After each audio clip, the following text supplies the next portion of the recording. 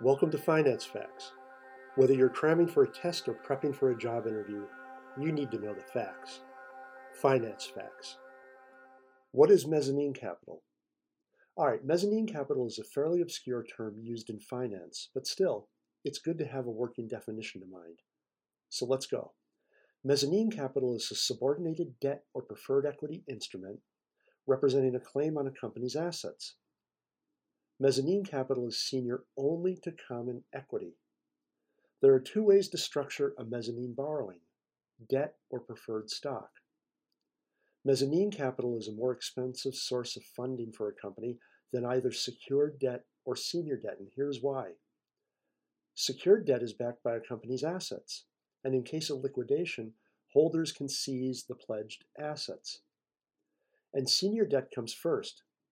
In case of liquidation, this will be paid first.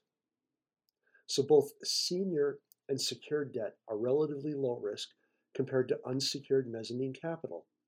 Also, mezzanine capital generally has higher leverage than other corporate borrowings.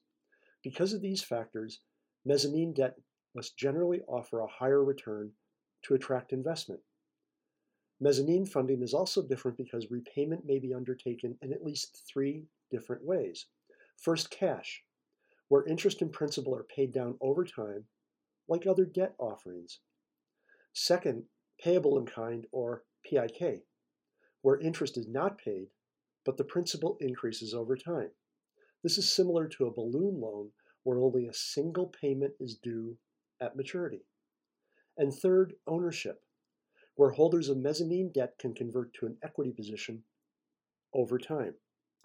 Thanks for listening to Finance Facts. My name is Dave Coker.